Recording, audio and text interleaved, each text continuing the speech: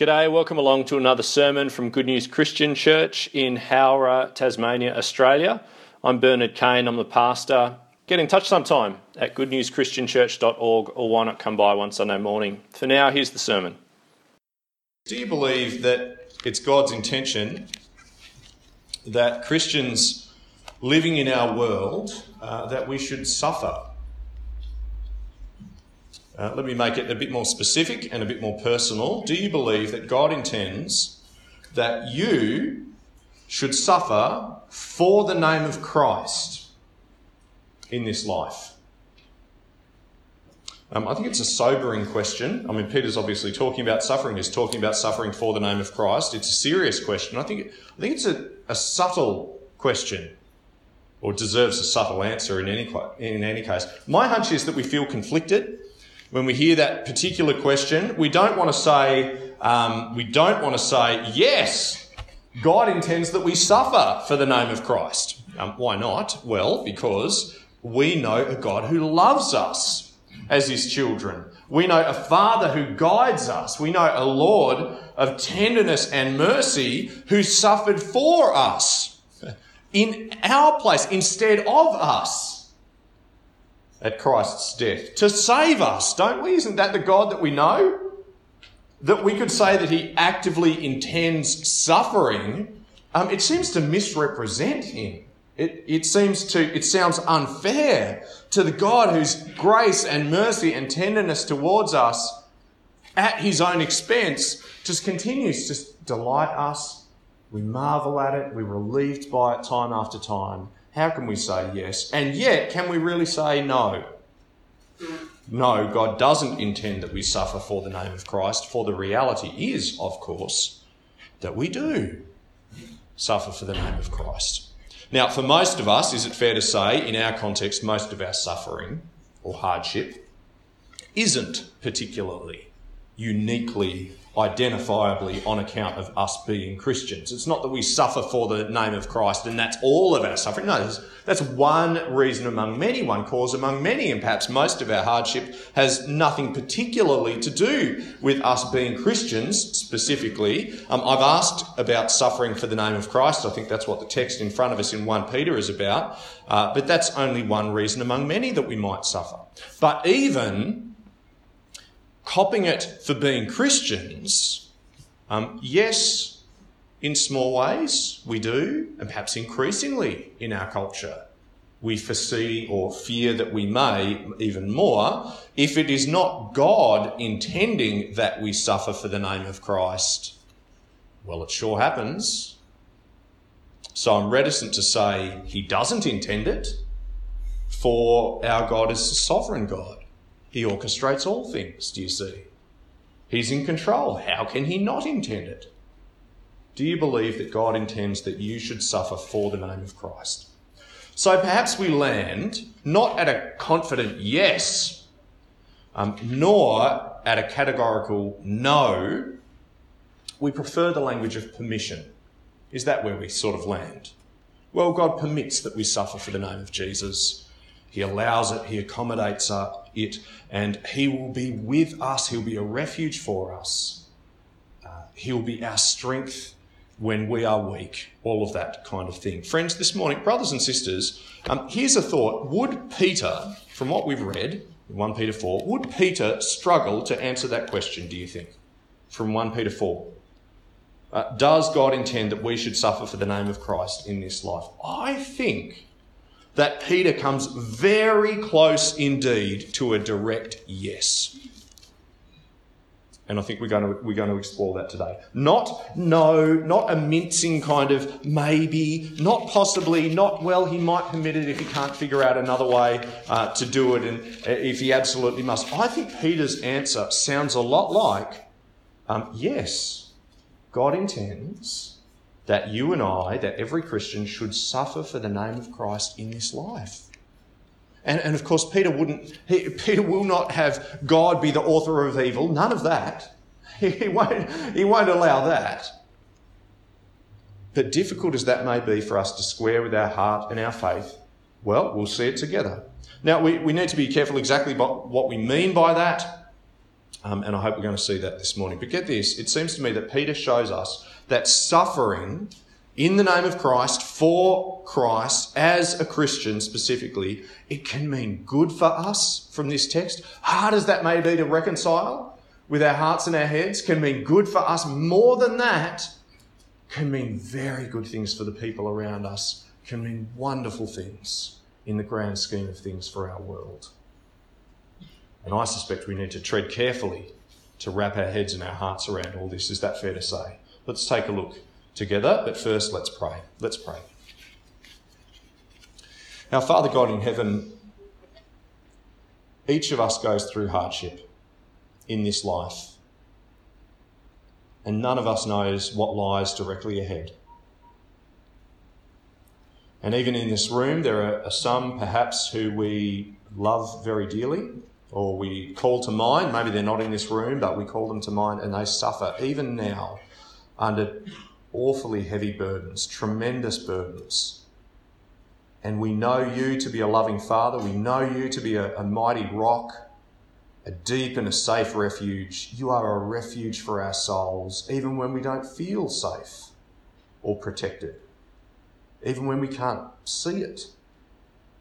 And perhaps that's how some of us feel this morning, even coming to this very heavy topic. But God, we also recognise that there are many kinds of suffering, many causes for hardship. Sometimes we suffer because of our own evil. At other times we buckle under the weight of the world's brokenness and brutality. But sometimes, just sometimes, we suffer specifically because we bear the name Christian. Father, would you help us to better grasp that one today, please? We may not be able to unravel the whole knot of suffering this morning, but may we find a way to bring our difficulty and pain, our struggle for being Christians, living as Christians, living for Christ, find a way to live under that burden specifically today. So we ask for your help in this, O Father, and we also pray, come Lord Jesus. We look forward to that day with every tear wiped away and everything made new. Come Lord Jesus. Amen. Now, where is it in this text? 1 Peter chapter 4, if you have closed the book in front of you, 1 Peter chapter 4, where is it in this text that I see this? Yes, God intends that we suffer for the name of Christ. Where is it that I'm seeing that in this text? Let's have a look at verse 17. For instance, chapter 4, verse 17, where Peter writes, "For it is time for judgment to begin with God's household," says Peter. It's time. And Peter may be using the word judgment there kind of loosely. In fact, in some sense, I think he must be. He can't mean, can he? God's condemning, God's holding our sin against us kind of a thing. He may not even mean judgment, I suppose, in the normal sense of it. He may just mean simply hardship or suffering or difficulty as a kind of parallel to this hardship, difficulty, which is judgment in the second half of the verse. Because our present hardship is kind of like the judgment that the non-Christian world has bearing down upon it. Let's read the verse together. For it is time, chapter 4, verse 17, it is time for judgment to begin with God's household. And if it begins with us, what will the outcome be for those who do not obey the gospel of God? So in God's timing of things, his plan, his design, God's household experiences this judgment, whatever that means. Verse 19, have a scan down to there. So then, writes Peter, those who suffer according to God's will should commit themselves to their faithful Creator. And that verse may just be referring to the manner of your suffering, that is, suffer the way that God would have you suffer, would will that you suffer, be godly, persevere, suffer according to God's will in that sense. But I don't think that's what the verse actually means. I think it just means when you suffer, realise that God has willed it. It's part of his design. Not vindictively, not nastily. I mean, we know that from the character of God, but sovereignly, carefully, it comes from God.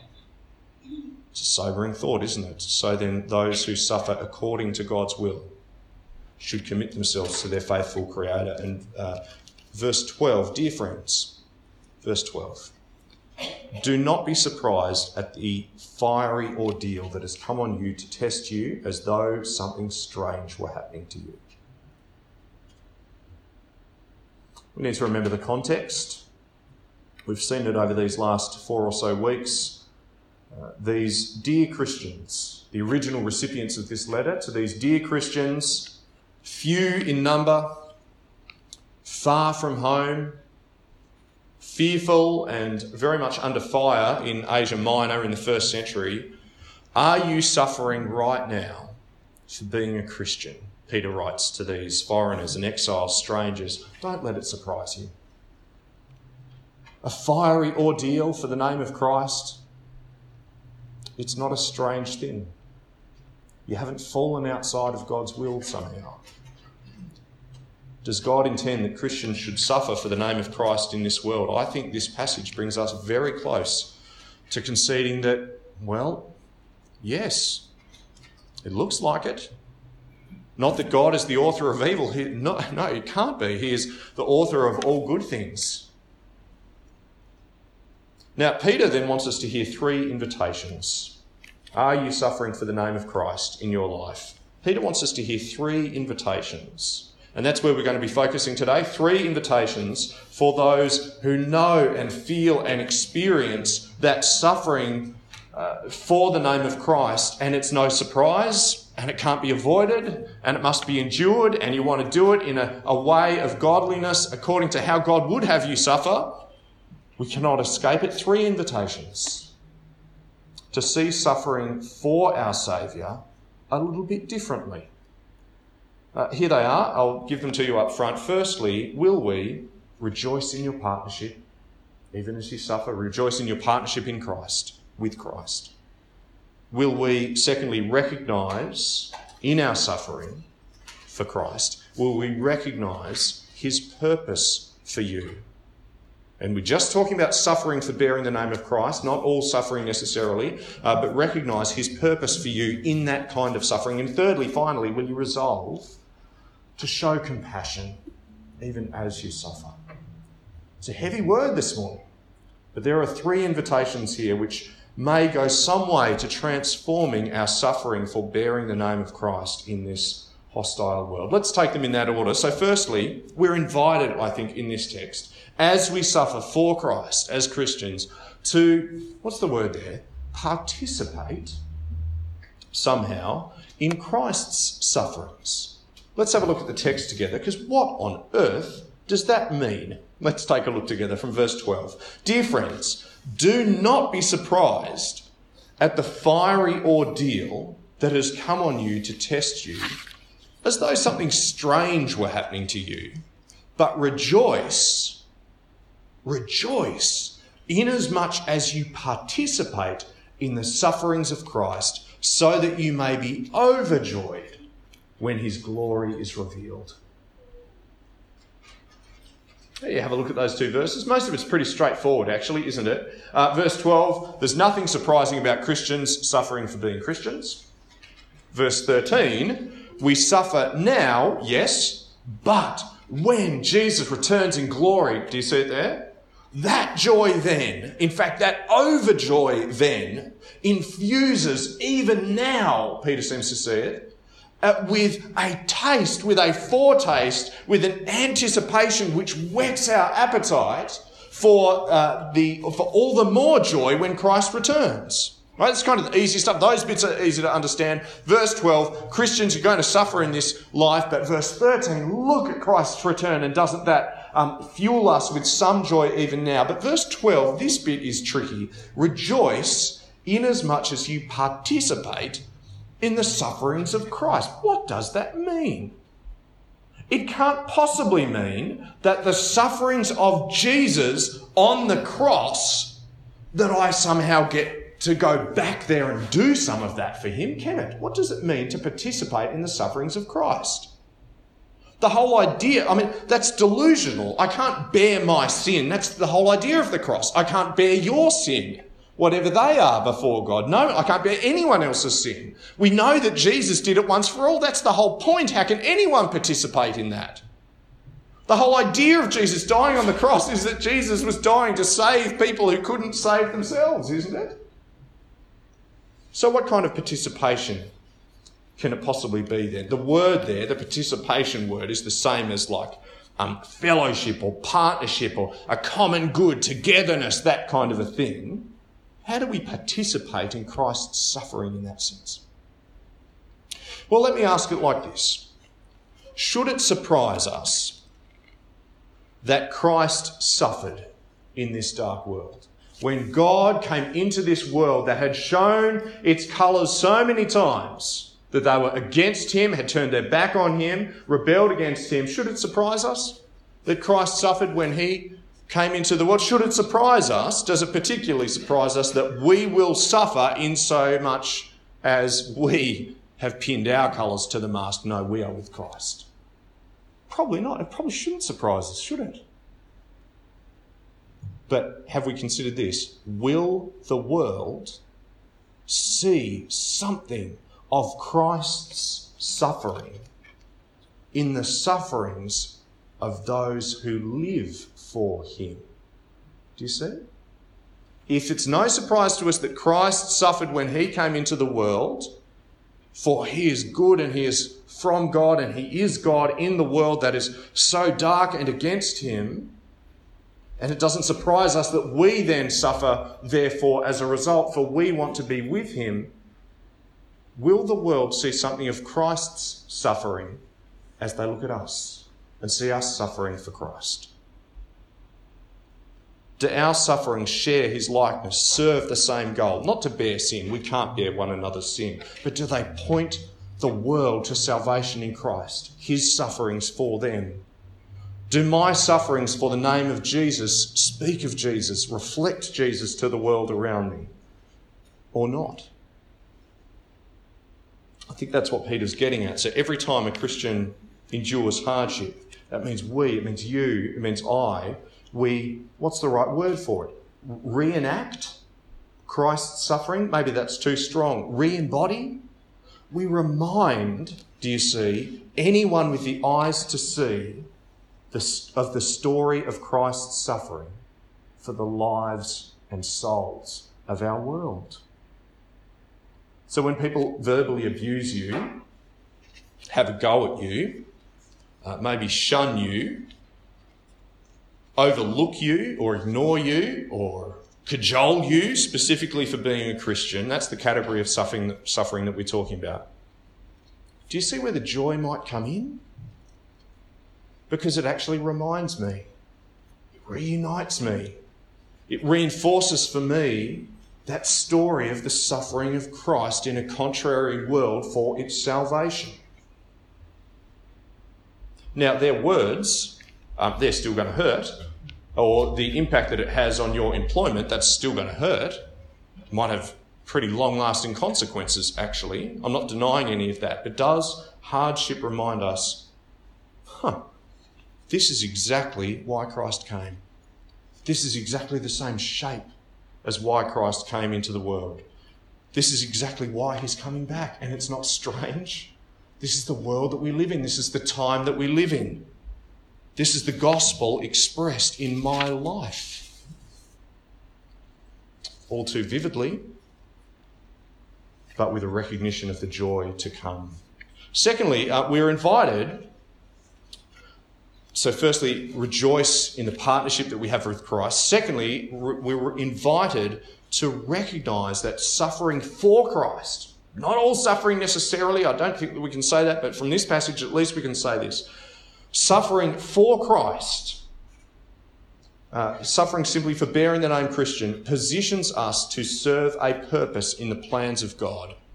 Suffering for Christ positions us to serve a purpose in the plans of God. So see if you can make it out there in verse 14. Let's have a look at that one together. Verse 14, where Peter says, if you are insulted because of the name of Christ, you are blessed. For the Spirit of glory and of God rests on you. If you suffer, it should not be as a murderer or thief or any other kind of criminal or even as a meddler. However, if you suffer as a Christian, do not be ashamed, but praise God that you bear that name. So Peter is very clear there, isn't he, actually, that he's not talking about suffering, what does he say there? Suffering because you won't keep your nose out of other people's business, right? As a meddler. Don't suffer as a meddler or as anything else more dark or sinister in your life. No, that's not the kind of suffering that I'm addressing at the moment. But what does he say? Verse 14, if you are insulted because of the name of Christ, you are blessed for... Now, this is the bit. Have a look at this. What does this mean? For the Spirit of glory and of God rests on you. Could we dig into that phrase for a few moments together? Because that phrase crops up in only a few places across the Bible, as I make it out anyway, and perhaps I've missed one or two, I don't know. What do you reckon it means that the Spirit of glory and of God rests on you? Does it just mean, well, we all have God's Spirit as Christians? Does it just mean God's Spirit will come and comfort you? God's Spirit will come and comfort you. So take heart, be calmed, Christian, for God is with you, he is around you, he is over you. So let not the insults and rage bear down upon your heart and crush you. Come with me, let's have a look at this phrase together. Here's an unusual spot. I'll give you a chance to get to it. Numbers chapter 11. Could you turn up Numbers chapter 11? So Genesis, Exodus, Leviticus, Numbers. It's the fourth book in the Bible, Numbers chapter 11. It's a strange spot to go. The context, just while you're turning there, Genesis, Exodus, Leviticus, Numbers. Big number 11 in the text. Chapter 11. If you've got it there, and look for verse 17 firstly, sentence number 17 in the text. The context is that God's people, what are they doing? They are moaning and complaining at this point in time. So we way back in the Old Testament, we're around 1500 BC, thereabouts, 1500, 1300, somewhere in there.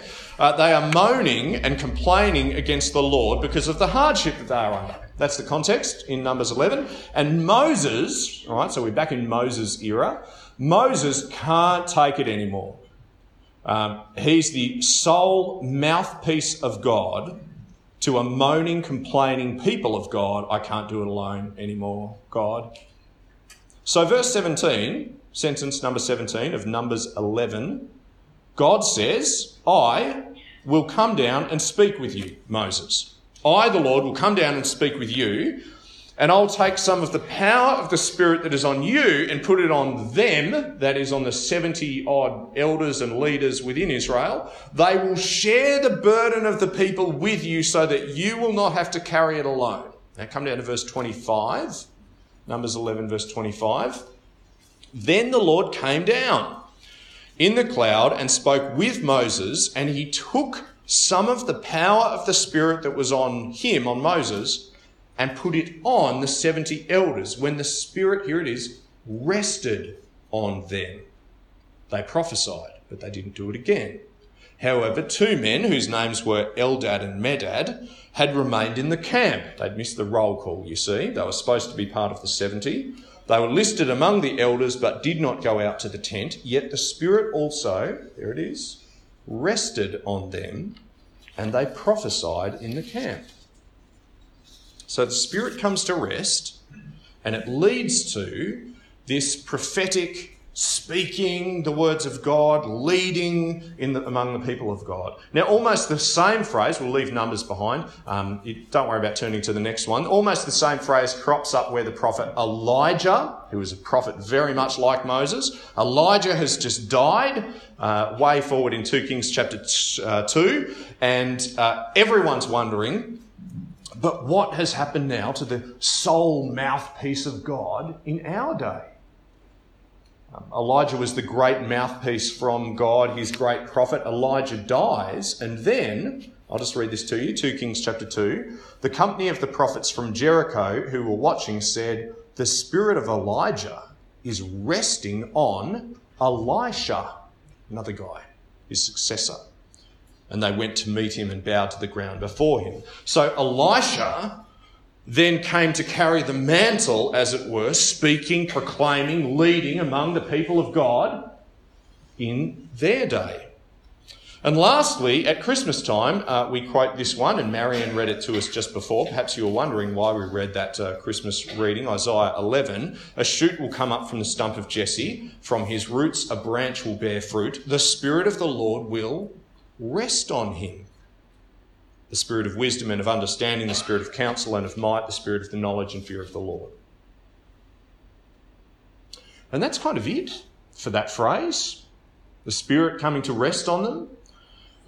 You search for the Spirit resting on a person, you get the 70 elders preaching for God and leading Israel. You get Elisha doing the same after Elijah had done it. You get the promise of Jesus. He will emerge with wisdom and understanding, counsel, might, knowledge and fear of the Lord.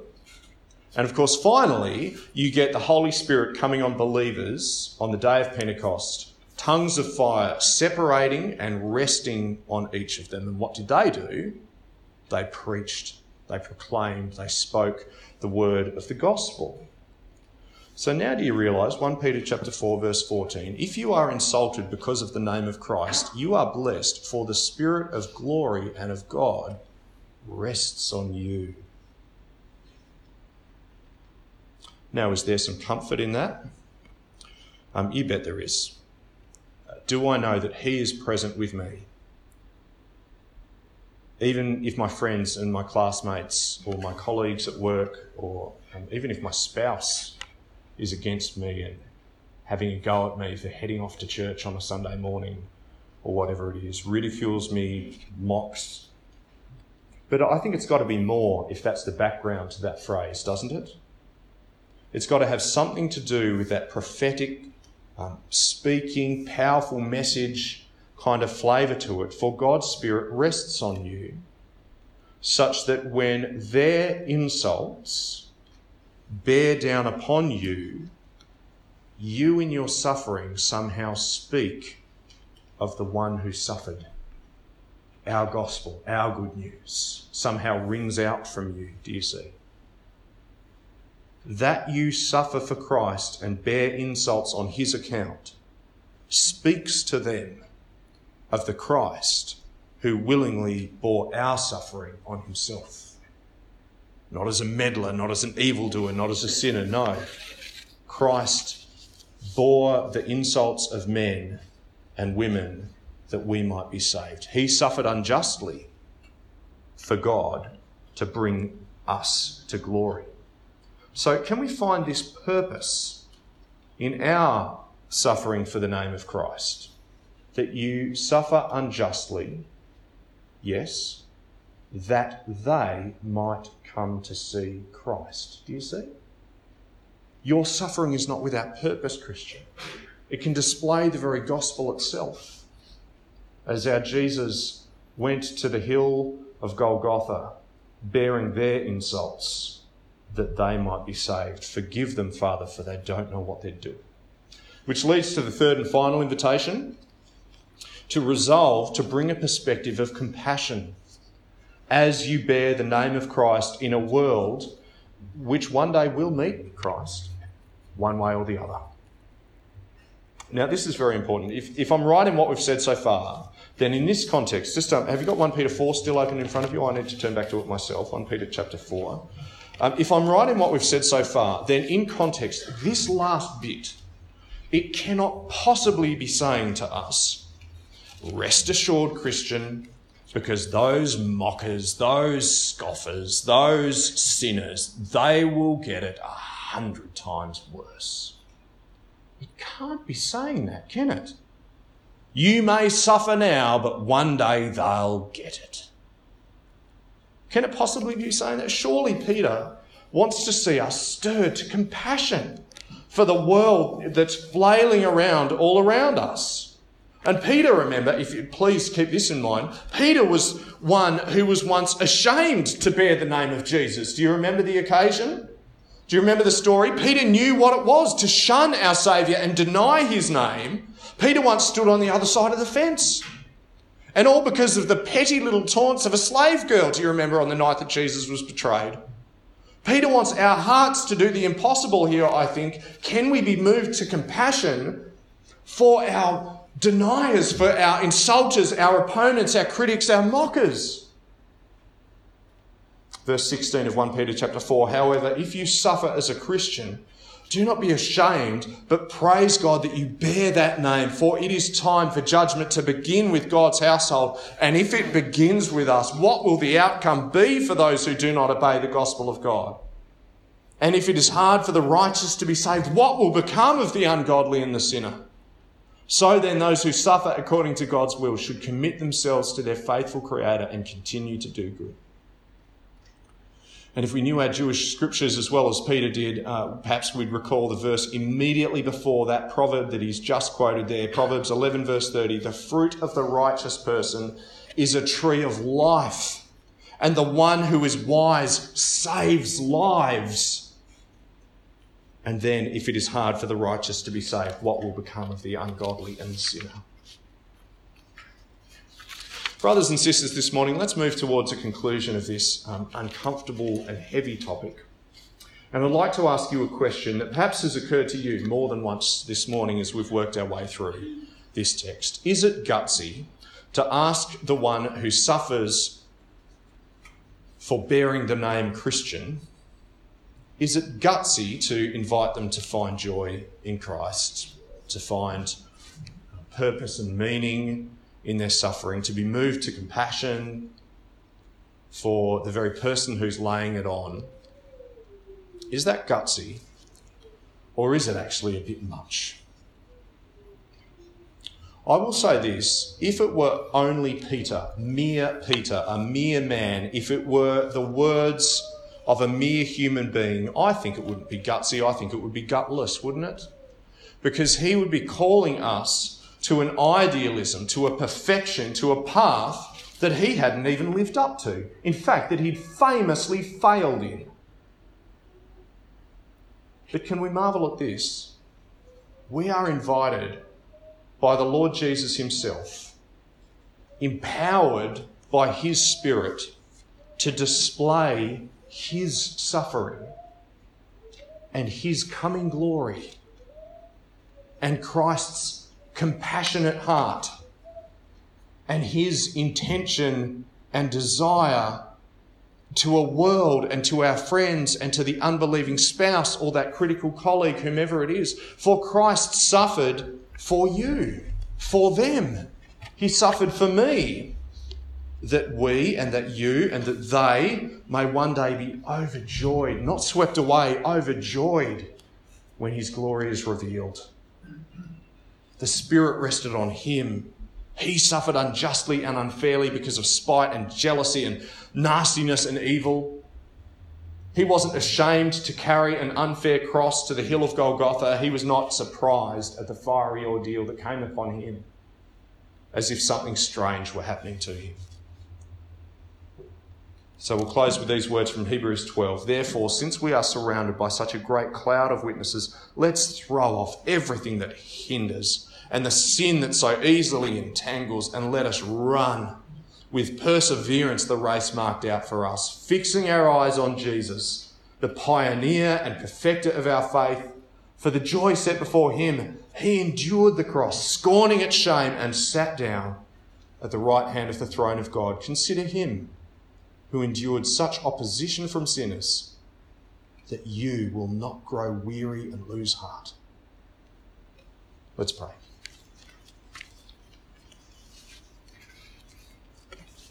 Our Father God in heaven, we sometimes don't know what to do, don't know where to turn on those occasions where we bear scorn or mocking or shunning or shame just for being Christians. Thank you that it doesn't happen more often in our culture or with more dire consequences, as is the case for so many of our fellow believers the world over this very day and certainly down through history at different times. But Father, in our context, we do still wonder, would the world see Christ in us were we to stand in suffering with joy and with purpose and with compassion? Lord, for those among us whose home life is under strain because of their faith, perhaps an unbelieving flatmate or spouse, or even a child for that matter, or siblings, or parents. Would you sustain us in joy, in purpose, in compassion? Would you please do the same in those friendship circles where our convictions and faith come under fire and seem so unwelcome, or in our workplaces for some of us? God, enlarge our hearts with the grace and mercy of Jesus towards his most strident opponents, that friend of sinners, that saviour of his enemies, the lover of our world. We ask it in Jesus' name, please. Amen.